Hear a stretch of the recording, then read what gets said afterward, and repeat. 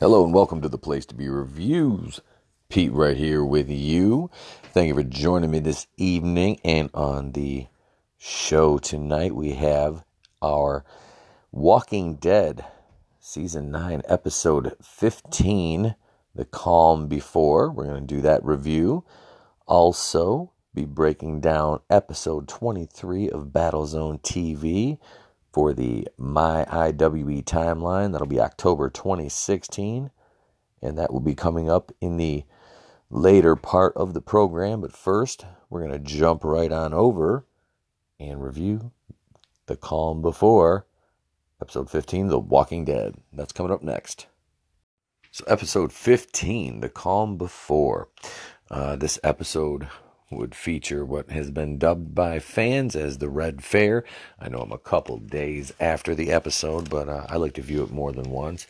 And we've got some other stuff going on, so we're going to make the review. You know, I'll make it good. I'll make it listenable for you guys.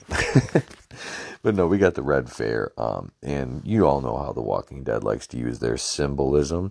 There was red like all over. You had it on banners, Enid's shirt, which I mean, I came to think it symbolized death. Obviously, I thought it was. You know, there. Like I said, I'm kind of going to jump around with my points here, just because this is how I wrote it. So deal with it. No, so you've got all these different items that are red, and like I said, it's just more Walking Dead symbolism. And at the very beginning of the episode, is beautiful setup with the backstory of Hildy and Miles, and their anniversary, and how they found, the hilltop. And it summarily leads to their deaths at the hands of Alpha, so she can scalp. She scalps Hildy and uses her hair and her dress to get into the fair. She made all those coins, and I thought it was really cool to find out that those coins are actually, the wooden coins were handmade by one of the prop designers. And when you saw the character of Hildy crafting them, just the scenes on her hands and what she was doing, that was actually the prop master doing that. That was kind of neat to see him actually being made like that. I can't remember how many she made. It was like over like 50 or 60 of them she made. So, and I want to talk a little bit about those two characters, because that was we knew it was going to happen, but it was just such a cool setup for him. And it's one of them things where like you legitimately like, oh, these two are like so like they're so like in love, and they're happy. I'm like, that's a shame. This isn't going to end well. So of course they're just cannon fodder at the beginning of the show with two other poor sobs who happen to hop in their little wagon with them, because those two, we saw them all later.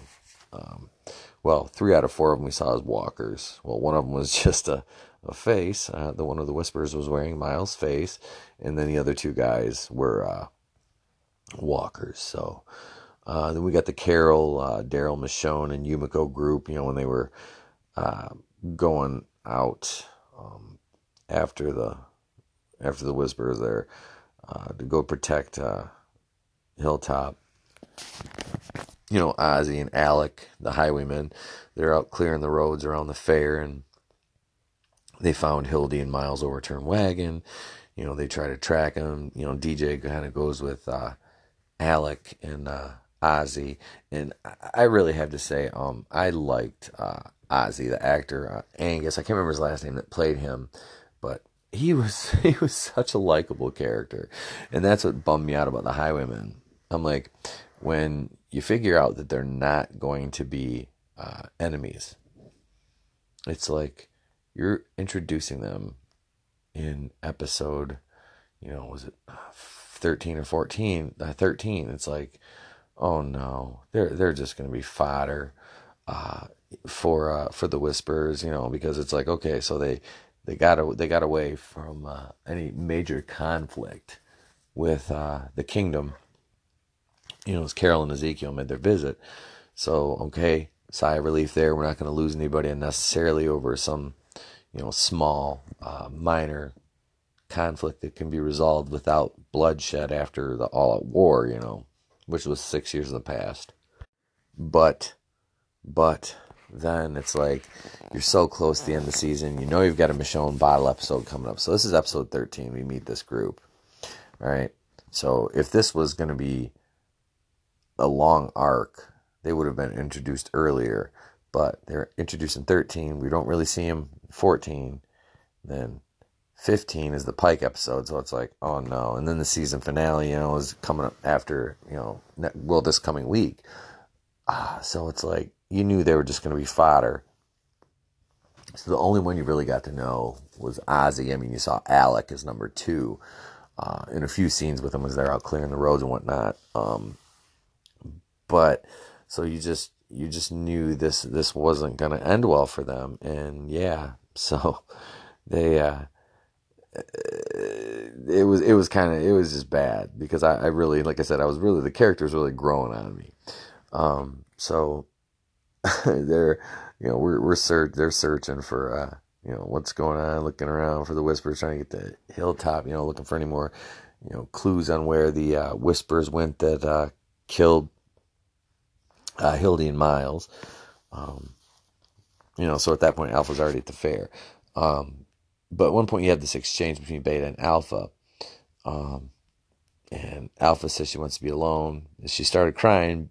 Beta leaves, but he sees her cry, and then you see this other Whisper, and Alpha looks right at him, and she calls him over, and he has carrying a bird, and he drops a bird, walks over to her, and then she just like straight stabs him in the neck and just kills him. Wipes the blade off and goes right back about her business. I guess this is you do not get to see Alpha cry. I would have pretended I was Stevie Wonder at that point. But no, that just speaks to the dynamic that Alpha and Beta have. They've had a couple moments like this, but she knows that he is so fiercely loyal to her that he wouldn't dare challenge her, go against her. So she, has that extra level of trust in him without making herself appear vulnerable to him. In reality, because she knows he's 100%, 100 million percent loyal to her. So yeah, she kills this guy just for seeing her cry, which is just, it's like, oh, your own people are fodder now. Well, I mean, I understand you have to maintain that role, so she is the Alpha. So we get different characters, how they're disappearing at the fair, and what would lead to be their final interactions, like Tara talking to Rachel from Oceanside, and it's about training fighters, and they're saying, oh, I'll talk to you when I get back, da da da da da, and Tara leaves, and all these different characters are being lured out, and kidnapped and taken to a barn, 7 in total, which is odd because, like I said, in the comics, you got there was 12 Pike victims. We got 10, and we'll get to that. So while she's at the fair, Alpha not only has a kind of a long interaction with King Ezekiel, which I didn't think that he was going to die in this episode, but when I saw that, I immediately flashed to the comic, and Ezekiel is one of the Pike victims. So it was like, oh wow, okay, they're going to do that, and I honestly would not have minded that. But when I get to the list of victims, which is coming up here, I will explain why I would have rather seen Ezekiel than a couple of these than one of the characters, one or two of them anyway. But yeah, so we're almost there with that. So yeah, you get Alpha and Lydia having a interaction as Alpha comes and sits down by Lydia at the movies after Henry has left to go and look at a banging on the pipe. Something he thought was wrong with the water system, which I don't know why he wouldn't just take Lydia with him. It's not like she knows anybody else there. The one time he left her alone, Gage and Rodney came over and started harassing her and kind of trying to fill her head with nonsense, telling her that Henry was interested in Addie. So yeah, I didn't really. I was like, just take her with you, but I understand plot armor, whatever. So that's why she did. So that opens it up for Alpha to sit by her and, kind of holds her hand, and then they kind of walk out together, and they're out kind of away from everybody, and they have this moment. Lydia's like, I can scream, da da da da da, and people come over here, and Alpha, you can tell it kind of pisses her off, but she leaves, and at this point, you don't know if she already has or how many people she already has,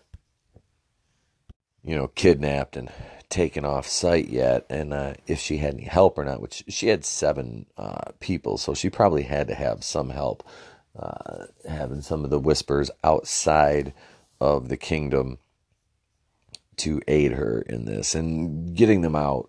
Greg Nicotero said in an interview that they didn't want to give everything up. They want it to be kind of like, because sometimes those off-screen moments create more terror because it lets the imagination kind of wander and create these scenarios, and is this how that happened? So it's kind of nice to leave that to the imagination, although I'm not gonna lie, it would be kind of cool to see exactly what she did. So the Pike lineup, we got 7 people. We had Frankie, Tammy Rose. Tammy Rose was the only one from the comics to translate over to the show. Addie and Rodney, Tara, Enid, and Henry. Also, those were your 7 that were taken from the fair. Sadiq was also taken, but he survived. And then you've got the other 3 were Ozzy and Alec from the Highwaymen, and DJ, the savior turned, was he Alexandrian? I believe he was at Alexandria or the Hilltop. But yeah, I didn't want to see Ozzy and Alec go. I would have honestly, this is going to sound stupid, but I would have rather seen King Ezekiel go, give that nod to the comics, and break Carol out of this just Susie Homemaker phase she's in again. I prefer violent, short-haired Carol with a bag of guns and a ghillie suit on, blowing up a tank at Terminus, and frying walkers and just causing havoc with Daryl's crossbow. That's what I want back. Not Queen Carol and her pacifism, which I know is just a front. But I liked Violent Carol. I know we can't have that all the time, but my God, is it more fun than this? So I would rather seen Ezekiel go than Ozzy, and I would have killed off. I know you need meaningful deaths. That's why I would have added Ezekiel, spared Ozzy, and also taken Henry off, because this one actually, I was like physically angry because it was our chance to get that Carl and Lydia arc from the comics with Henry, which they've been laying the groundwork for since the whole Henry going to the Whisperers camp, and to get Lydia back, and Lydia coming back with Daryl and them, and his fight with Beta, and it didn't. It pissed me off. That really, it was just, and I've not really criticized this season very much. It's not that I'm a sycophant or just a complete like fanboy of the show, but when they do something wrong like this, I mean, and there's a lot of people that I believe would agree with me when I say that Henry should have been left alive, because that's the one chance we have for that arc. So we had Rodney's dead too, and Addie, the girl, the younger teenagers that Henry was hanging out with. So what are you going to do? Are you going to take Gage and kind of make him a character now and pair him up with Lydia? No. What they're going to try to do is Lydia is going to be paired up with Daryl now. Not in a romantic way, because Daryl's old enough to be her father, but it's going to be like another almost Daryl and Beth, I believe, until they decide to kill Lydia off. I don't really care for this. I think this is a big faux pas on their part. Um, it just doesn't seem to make any sense to me. I understand it's an impact, and it makes them want to retaliate against the Whispers. We're leading to Whisper War, and you still could have had that. But yeah, I would have killed Ezekiel and just taken Henry off and killed off hell, even Sadiq. I mean, kill him up. You killed off Enid. a doctor from the hilltop. So why not um, kill off Sadiq too? Or, somebody from Oceanside. Rachel, you could have killed off her. She's the leader of Oceanside now. You killed Tara off, and Alana Masterson. I love her to death. Her arc, Tara's story arc was up. She came in season 3 or 4 with the governor. It was great. She turned into an amazing character. Problem with her dying is now Hilltop has lost 3 leaders in a row. Maggie's gone. Jesus died. Tara died. Who's going to lead Hilltop now? I was sad to see DJ go. He was a minor character, but I liked him partially because he reminds me of Josh Holloway that played Sawyer on Lost, and I thought DJ was just kind of a cool character to have around. Is like kind of like somebody's like. There he was like your enforcer kind of character. He was just a cool. Matt Magnum did with what he did a good job. Um, but yeah, so I would have killed off Ezekiel and thrown the other Kingdom teenager in there, Gage. Killed off Gage, Rodney, and Addie. Tara still goes. Enid still goes. Throw Sadiq in place of Henry. Take Ozzy off, and you put Ezekiel there, and everybody else stays the same. It was just kind of funny they killed off Frankie Negan's wife because she was not. I don't even remember seeing her in the background of any shots outside of this episode. When they did their establishing shots at the Kingdom, but I don't know. It was just kind of funny that they made a point to kill her off. And he's still got another wife or two floating around out there that I don't know if they're alive or not. But so, yeah, that was it was so that was your lineup. But Sadiq was spared and left tied to a tree, kind of to tell the story of what happened to these 10 folks and how they died. But he actually told how they fought back against all these odds, and it was actually really cool. The scene where Sadiq is telling the story at the end of the episode is really cool. But we're gonna go on to Daryl, Michonne, Yumiko, and Carol. They got surrounded by these whispers, and they have an exchange with Alpha, and Alpha takes Daryl with her, and this is straight out of the comics. Shows him a quarry, like I'm not a quarry, but kind of a quarry full of walkers. She tells Daryl. There's some of her people are in there, and they're kind of herding him around, keeping him there. She tells Daryl she unleashes them. If they cross into her territory again, they'll overrun their strongholds. Their walls won't be strong enough to stop that many walkers because there's thousands and thousands and thousands of walkers in there. It makes the herd that surrounded Alexandria in season, I believe it was 6. Look small. Rick had that elaborate plan to try to steer him away. That wasn't as nearly as many as this. But so when this scene is over and Alpha lets Daryl leave, she tells him, about the southern border, and she says, you'll see the border to the north on your way out. And this leads to the reunion of Yumiko, Michonne, Carol, and they're released with their weapons. They meet up with Daryl. They find Sadiq on the way out tied to a tree. They go over the hill, and then they see the heads and the pikes. So, when they get back to the Kingdom, Sadiq tells how they fought after DJ, Ozzy, and Alec, who were not captive, came rushing into the barn to save them. Everybody was fighting together until they're completely outnumbered. And you see Alpha just kind of make her entrance, and that's when they just got overran. But yeah, Sadiq said DJ and Alec and Ozzy didn't have to do what they did, but they did because they're a family and they were trying to, save something good, and everybody fought, and it was a beautiful scene. It was the cinematography, the fight sequence was great. It was really heart wrenching to know what was going to happen to these characters. Enid, I can't even lie. I really would have rather seen Alden die than her. Just because I love Caitlin Nacon on the show, and everybody said, I'm talking to her, how professional she was, and her character arc, from her little romance with Carl, and them killing Carl off, who should still be alive, but I understand what happened. Chandler Riggs went to college, whatever. But no, so it's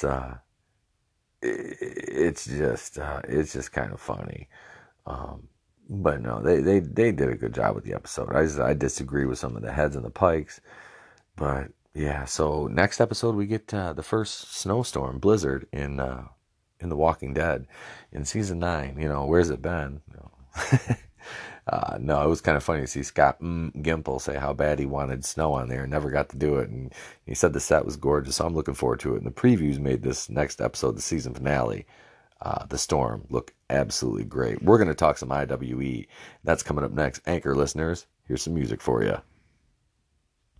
All right, so we are back in Wrasslin fans. Wrasslin fans, it's your turn now. All right, so we're going to go back to my IWE timeline. We're going to jump back to October of 2016, Battlezone TV episode number 23.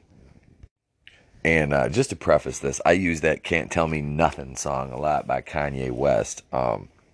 That was one of my many entrance themes I've had over the years. I still have all of them memorized. I need to make a list before my memory gets too bad and I forget them. It's kind of a weird thing to remember, but yeah, I've had so many different entrance themes over the years. Yeah, I always liked using the licensed music when I wasn't working promotions that were TV product like IWE was. We got stuck. Like when I first started there, the team ratings music was, I don't know, it was terrible. It was some garbage that was non-licensed. I went on to, it was like premiumbeats.com, found a song, it was called Toxic Swamp. And it just, everything that I was looking for had to be somewhat in the style of the NWO, and it kind of had some similarities. One day I'll play it for you guys on here. It had some similarities to it, and it was enough to where I was like, this is it. And I emailed it to James, and I'm like, what do you think? He's like, I like it. So I dug it. I really wanted to use a song by Lauryn Hill. This is going to sound really stupid, but Hall and Nash used it in Japan. And it was Ready or Not, Ready or Not, Here I Come. I was like, and they used that in Japan, and I'm like, I want to use it so bad. And James was like, no, I'm not using that fucking song. Well, we couldn't use it anyway at IWE because it was licensed, and we're on TV, so copyright bullshit, can't do that. So I was like, well, let's use it when we go to another. No! Okay, man. Let's call this motherfucker Grumpy Bear. That was his nickname. He's my Grumpy Bear. Yes, I did call him that. So let's get to episode 23. I'll get on even more of a tangent about nonsense. We had Apocalypse was working Uncle Hector in this squash match, and it was it was just kind of one of those things where it would be like Zack Ryder versus Braun Strowman before Zack Ryder got a push. I quote, air quotes, a push. Yeah. So it was kind of like that. He was just going to be fodder. This is a straight up squash match. After Apocalypse is getting ready to give Hector like his third elevator. Now, mind you, we're not out there because we've got the handicap match with Campbell later. So APOC and the heavyweight title were kind of lower card to us at this point. And this is my in-ring debut for IWE. The first time I'd wrestled since 2012. So I had a lot of ring rust. I had just been kind of rolling before the shows with a couple of my boys like Will Vendetta, who, dude, I love this kid. I call him Will Vendetta. Brother Will or father. He's he did a preacher gimmick with, and actually Uncle Hector was Cody Leedy under a mask, and those two were Sons of Sanity, who were, I believe, the longest reigning IWE tag champs. So, which should have been me and James, but that's another story. We're still early on in the story here. So, anyway, so Brody comes in to attack APOC as he's getting ready to give Hector his third elevator. he runs in. Me and James and Andrew Steele down. Campbell comes in. We're beating on him. Brody and APOC are battling. They end up fighting to the back. This leads right into me and James versus Campbell. We're just beating him down outside. We throw him in the ring. Me and Alex are working him over. James has got the mic. He's doing his thing, running around, yelling at the crowd, yelling at John. Alex takes off his team rating shirt. He's got a referee shirt on. We make him the ref. We just throw John up right as soon as the match starts. Double suplex, bop, and we start going after his kidneys because the previous month we've been hitting with the bat. We've been working that whole deal. So James and John start. I kind of just powdered. After the beginning schmaz. They go right into the heat. John got a little bit of shine. I cut it off at one point. I was out most of the match, the early going of the match, just because honestly I had a lot of nerves. I was completely sober this match. Didn't have any drinks or anything before I came out. Because it was my first match in 4 years, I probably should have smoked one, but it didn't. No, it was just I was like I was gonna stay completely level-headed for this one. First time out, nerves were there, but I got over that real quick, especially after I felt what my body was feeling like after that match. For the next couple of days, because at this point, I didn't really have my full gear. I was. Oh, it was bad. I was wrestling in I had my team rating shirt, which I wrestled with a shirt on for 4 or 5 months, but we'll get to that later.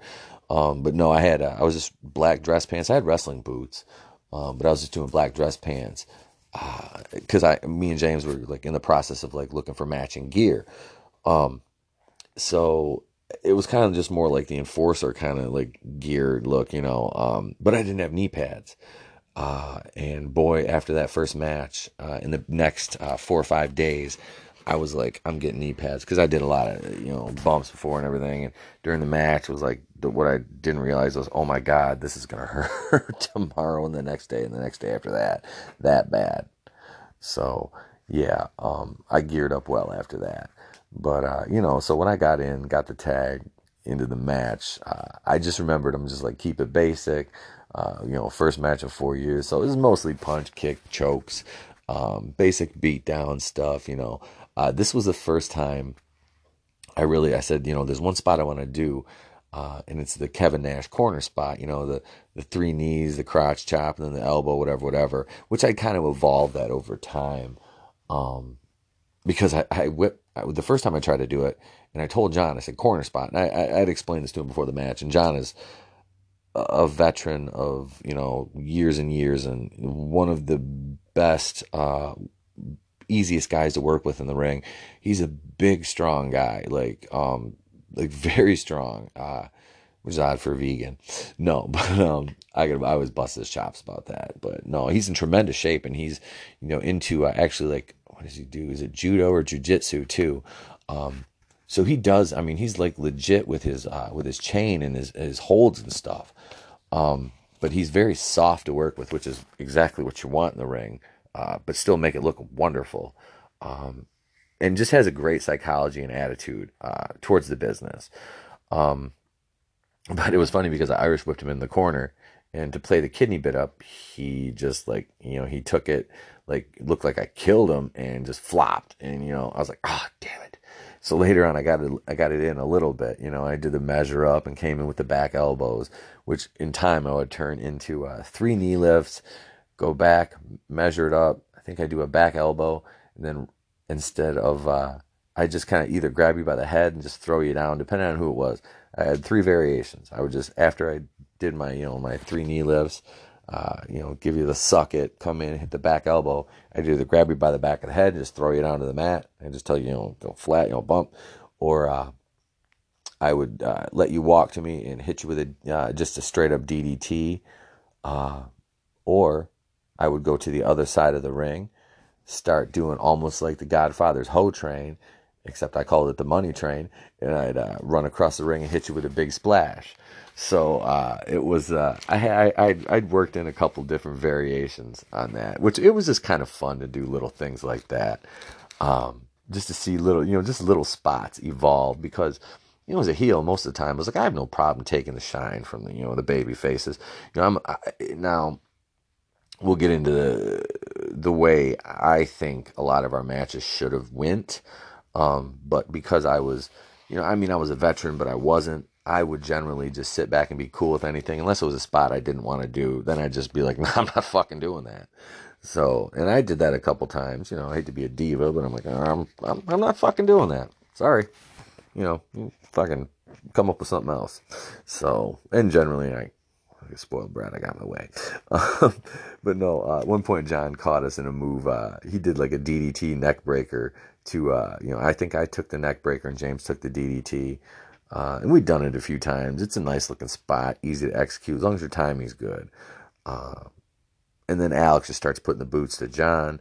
I go outside at this point because we had the finish set up. It was like, since this is my first match, he wanted, I was supposed to get the pinfall or the submission. I think it was a pinfall, but something happened, and it was my fault.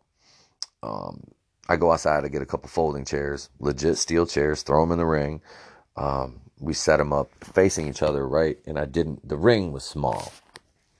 The ring was small as a motherfucker. 14 by 14, and I'm 6'3". When we started doing legit training and I was running ropes, I cleared this bitch in like 2 steps almost. It was stupid. I had to brace myself for my turn and, get my arm around the ropes and get my steps down on my second step off the ropes because I was already there. So, for a big guy, it's, the Dean boys, who I'll talk about later because we end up working a little program with them. Great guys, but they're little dudes, they're like 5'5", 110 pounds. These guys, it's like, it's like, 5-10 steps. But like me, it's like me and James, like fucking 2 steps and we're across the ring. But so I go to set that whole thing was a setup for how small this ring was. I set the chairs up and I thought I had enough space between me and the ropes.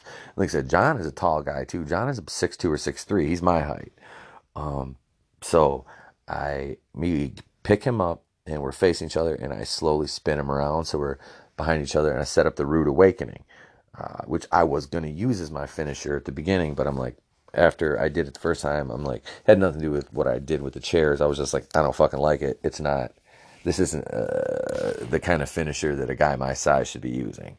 So not saying I'm bigger than Rick Rude, but I just, by comparison to the other guys I would mostly be working with, I'm like, no, this isn't right. So, but on a guy like John, I probably could have got him up in the razor's edge, but at this point, like I said, being my first match, I wasn't going to try anything outside of my wheelhouse. So I set him up for the Rude Awakening across the chairs. But when I went down, I said, I told him when I got him up, I said, go. And he went down and I went for like almost like I laid out for almost like a reverse RKO. And I fucking caught the back of my head on the chair on the way down. Now he went across it and it looked good. He sold the fuck out of his kidneys on it. I smoked the back of my head, and like right on TV, you can see me go down, grab my head, and kind of kick my feet a bit, like shit, and I got up and I was out of it. So James, being the veteran, he just fucking comes in, locks John in like a rear naked choke, and Alex called for the bell. So he just keeps choking him out. I was kind of out on my feet, so I powdered to get my bat. And you can see because the camera, one of the ringside camera people had the camera right on me. And I'm ringside, and I go to step up on the ropes, and I was kind of throwing my head down on my bicep, and just kind of was like, oh, I need to catch my, get my bearings here. So I get in the ring. James and Alex tape John to the ropes with his back towards me, and I'm calling for the microphone. I get the mic, and I cut a promo. I cut the town to shreds, cut the people to shreds. I think it was like, bucktooth bridge card, something's happening. I mean, just went. I wanted to go full Dudleys on him. There was that, like, I would do my promos, and like when I was healing, I mean, I would get to the point where I would just make myself like angry. I would just like, and it wasn't as easy. It's weird to say. It wasn't as easy when I was sober to get like angry, But at this point, I was kind of out of it too, because I'd hit the back of my head. But so I had my bat, and I'm talking shit, and I just start taking my bat, and I'm hitting him in the kidneys, and really, really laying into him with this. And Cartier comes sliding in with a chair for the save. Me and James Powder, and we just started insulting him, and then we left. So that kept us going with Campbell moving forward, and it teased something with Rick, who we just kicked out of team ratings the previous episode. So it was during the Imperial Cup for his loss. So it was just kind of it was a nice little debut for re-debut. I mean, the IWE debut in the ring for me. And now at this point, I am doing pretty well in the voting for not only Rookie of the Year, but Manager of the Year as well, which would go on until, I believe it was the end of December of 2016. Something like that. And they announced in early January, who won all the awards. And I ended up, spoiler alert, I ended up winning, Rookie of the Year and Manager of the Year for 2016, which is cool. I mean, they're just like, it was like fun little awards, just nothing like PWI or anything like that, which actually at this point, John was on the PWI singles list. I'd like top 500. He was like 470 something, but I mean, that's just a testament to how good the guy actually is in the ring, and he's a talent, and he does a wonderful job with the promotion, and just really the guy is just very willing to do anything and everything for the business and the guys on the roster. So hat was off to him always. So that was episode 23. That was my involvement. Team ratings. We beat the shit out of Brody, and APOC did, and beat the shit out of Uncle Hector, and we went over on Campbell again, or we lost to him, but we beat the hell out of him again and went over. Which, like I said, the result of the match is less important than how you're telling your story. If you really truly care about wins and losses, you're a mark. No, I don't give a shit. I mean, I think I took in just over a year with them.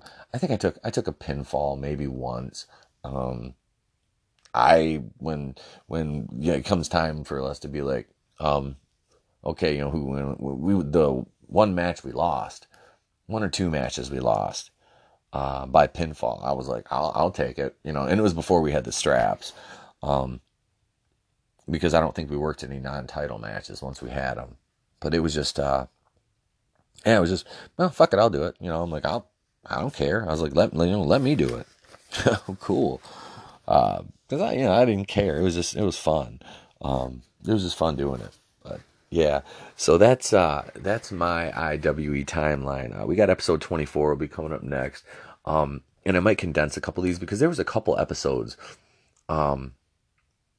that we just, I mean, like I said, it was only a spot or two, match or two, and there wasn't a lot going on in December from, let's see, we're going into November, December, December picked up, November's a little slow, but we'll get to that. So, we'll do that, next episode. We'll do, 24 and maybe 25.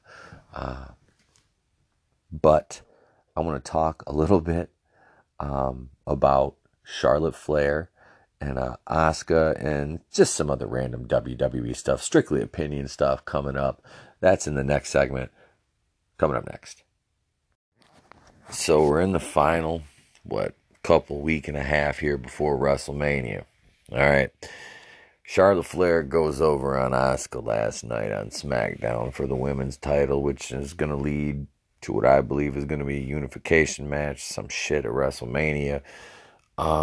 Everybody is complaining because Charlotte went over on Asuka, and Charlotte doesn't deserve this because they're only pushing her because of her last name, and And some of that is going to be true. there's some obvious nepotism involved with trying to get her as many title runs as her dad had. Is she completely worthy of everything? Not 100%, but here's where, and I look at this from a different perspective. I don't see very many. I mean, they have a good women's division now. They really do. But, I mean, as far as your show stopping, main event type talents, her and Sasha Banks had a one. And to say her and Sasha Banks had a great rivalry is almost that's putting it all on Charlotte, because as far as I'm concerned, Sasha Banks is nothing but a stripper who knows a few moves and is not afraid to throw herself around. Um, I don't. There's nothing redeeming about her in the ring to me. The boss and hug connection.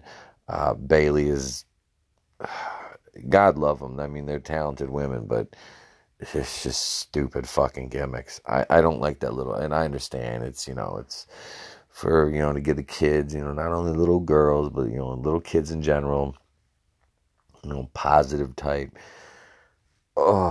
This is why I don't watch the TV product anymore, because I absolutely understand the need for the family friendly, stuff. But at the same time, as somebody who's been in the business and been heavily fucking censored and basically shackled to this fucking PG type shit, when I could have cut some promos that would have made Bubba Ray Dudley blush. And anybody that knows me knows that that's what I'm fucking capable of when I have a microphone in my hand, or I just get pissed off enough and I start shooting from the fucking hip. No, I don't. I don't find anything really.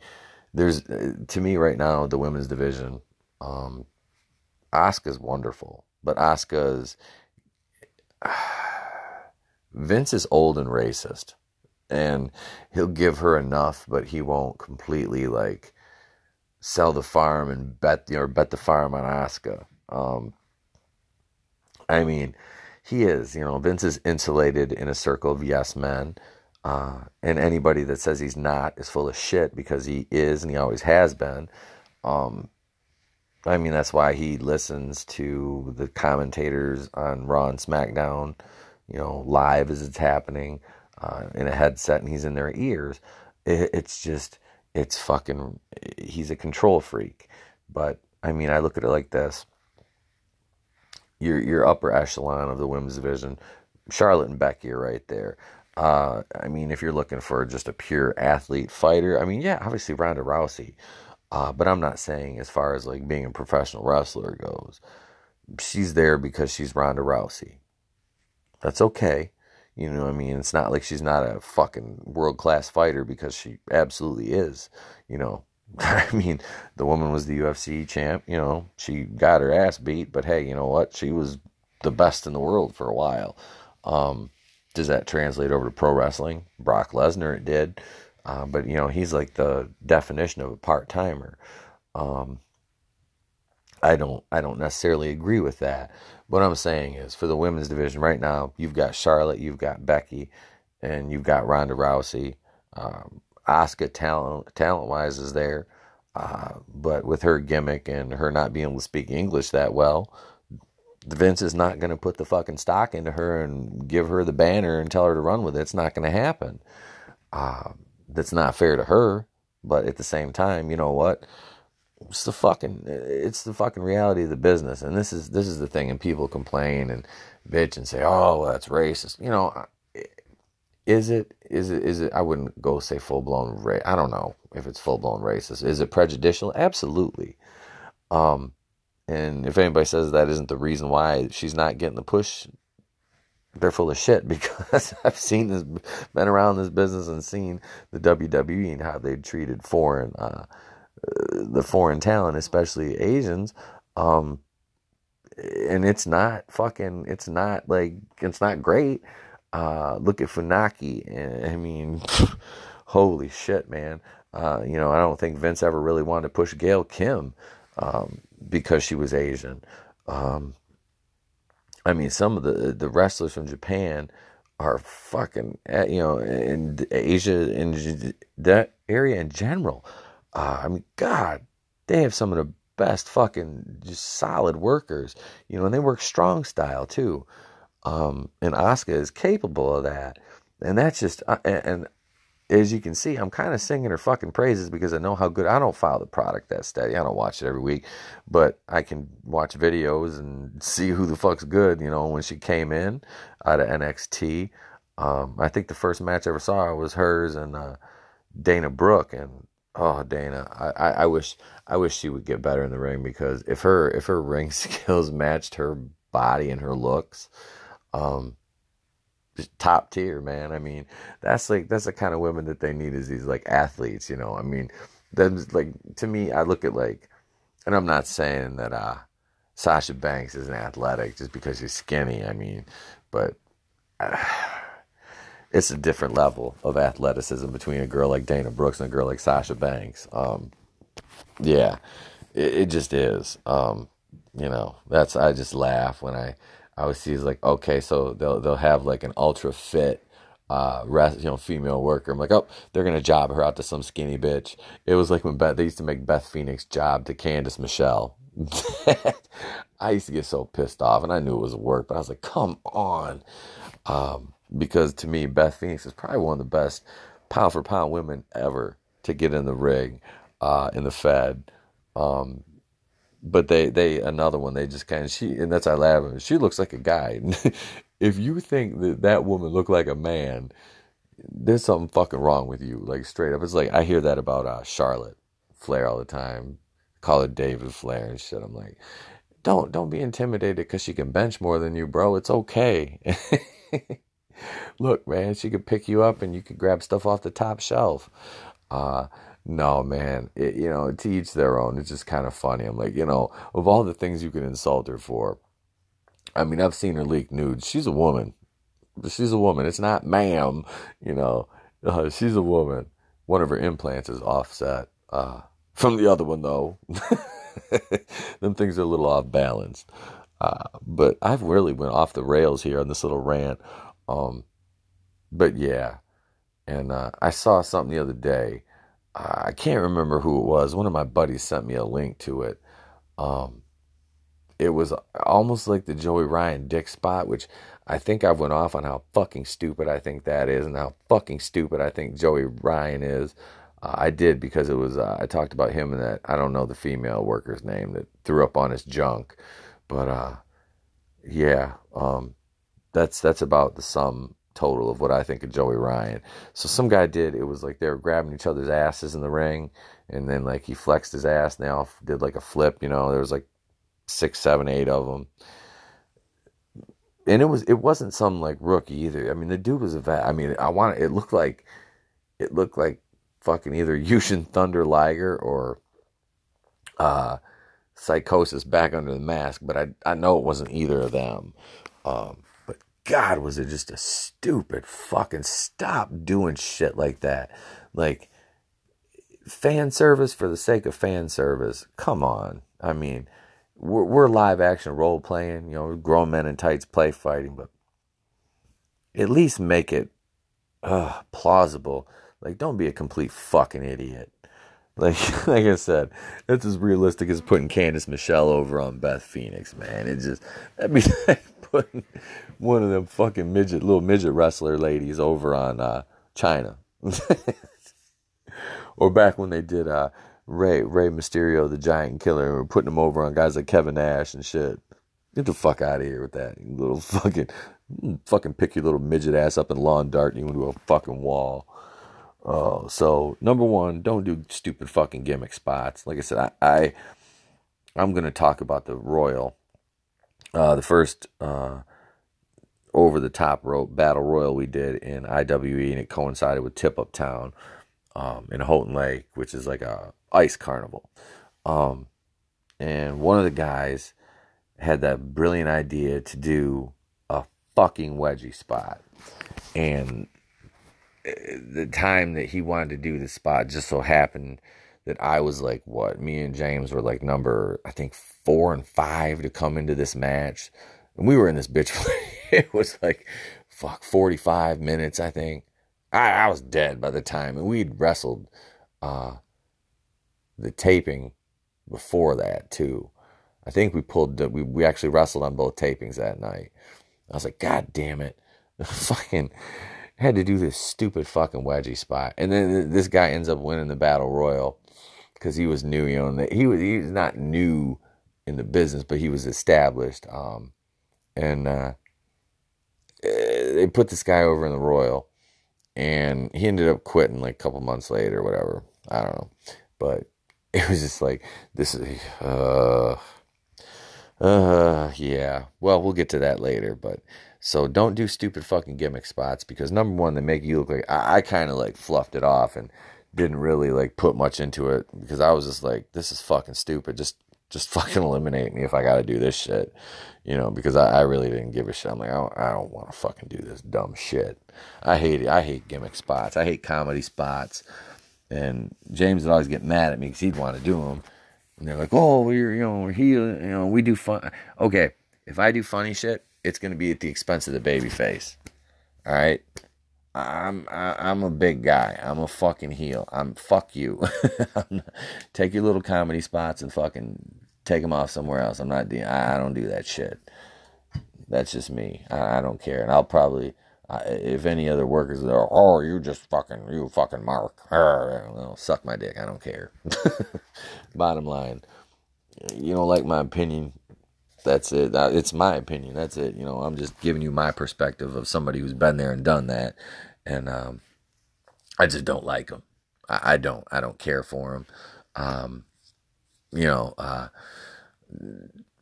like I said, it takes away, you know, from my level of seriousness that I like to bring to it. Like I said, it's all in perspective because we are play fighting, but you know, to what I like, the point I like to get across the crowd, you know, like I don't do that stupid shit. So that fucking wedgie train and the fucking ass grabbing train and the dick grabbing train and the girl throwing up on Joey Ryan's dick, it's stupid.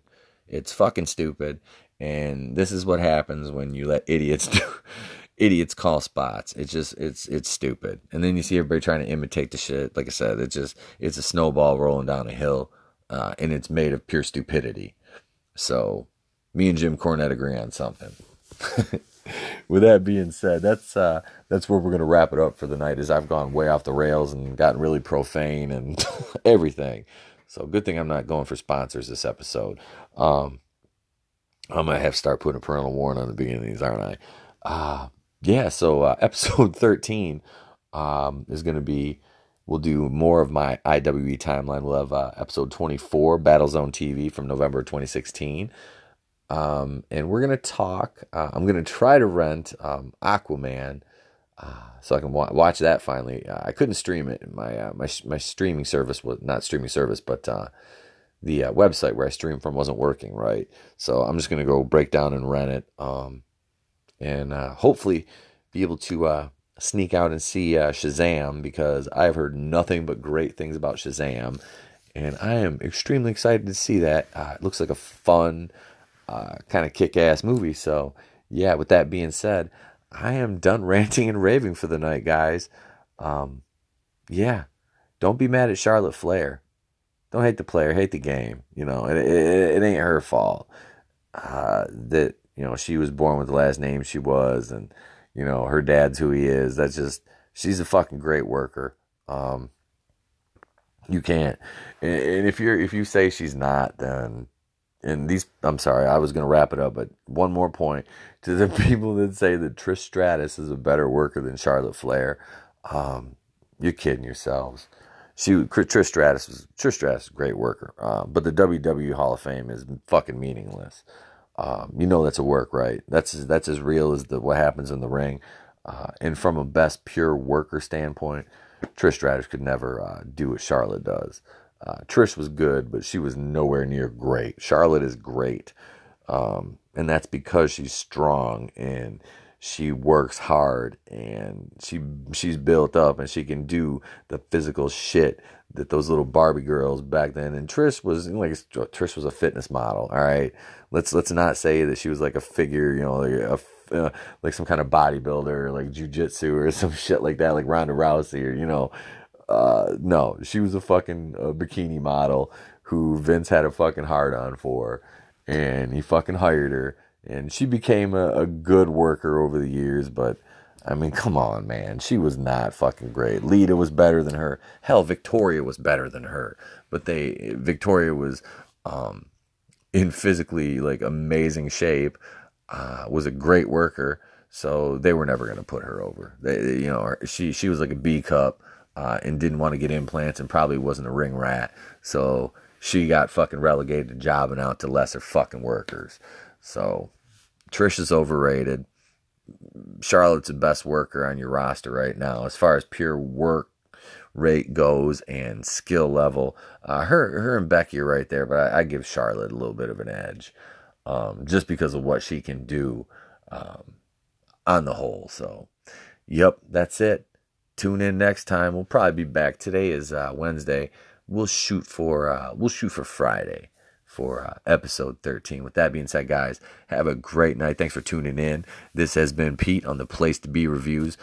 Follow me on Twitter at N80Pete. I am currently in Twitter jail. Don't tell Alexandria Ocasio-Cortez to learn how to code. Don't do that. Apparently telling anybody to learn how to code gets you suspended from Twitter. So, yeah, I'm out. See you guys. So he's at work, and we had a tie for Employee of the Month, and it was I don't know, and the other one was I didn't do it. So when it was a tie, we had to go to the tiebreaker, and that was the boss, and his name was It's Not My Fucking Job. So It's Not My Fucking Job decided who was the Employee of the Month between I don't know and I didn't do it.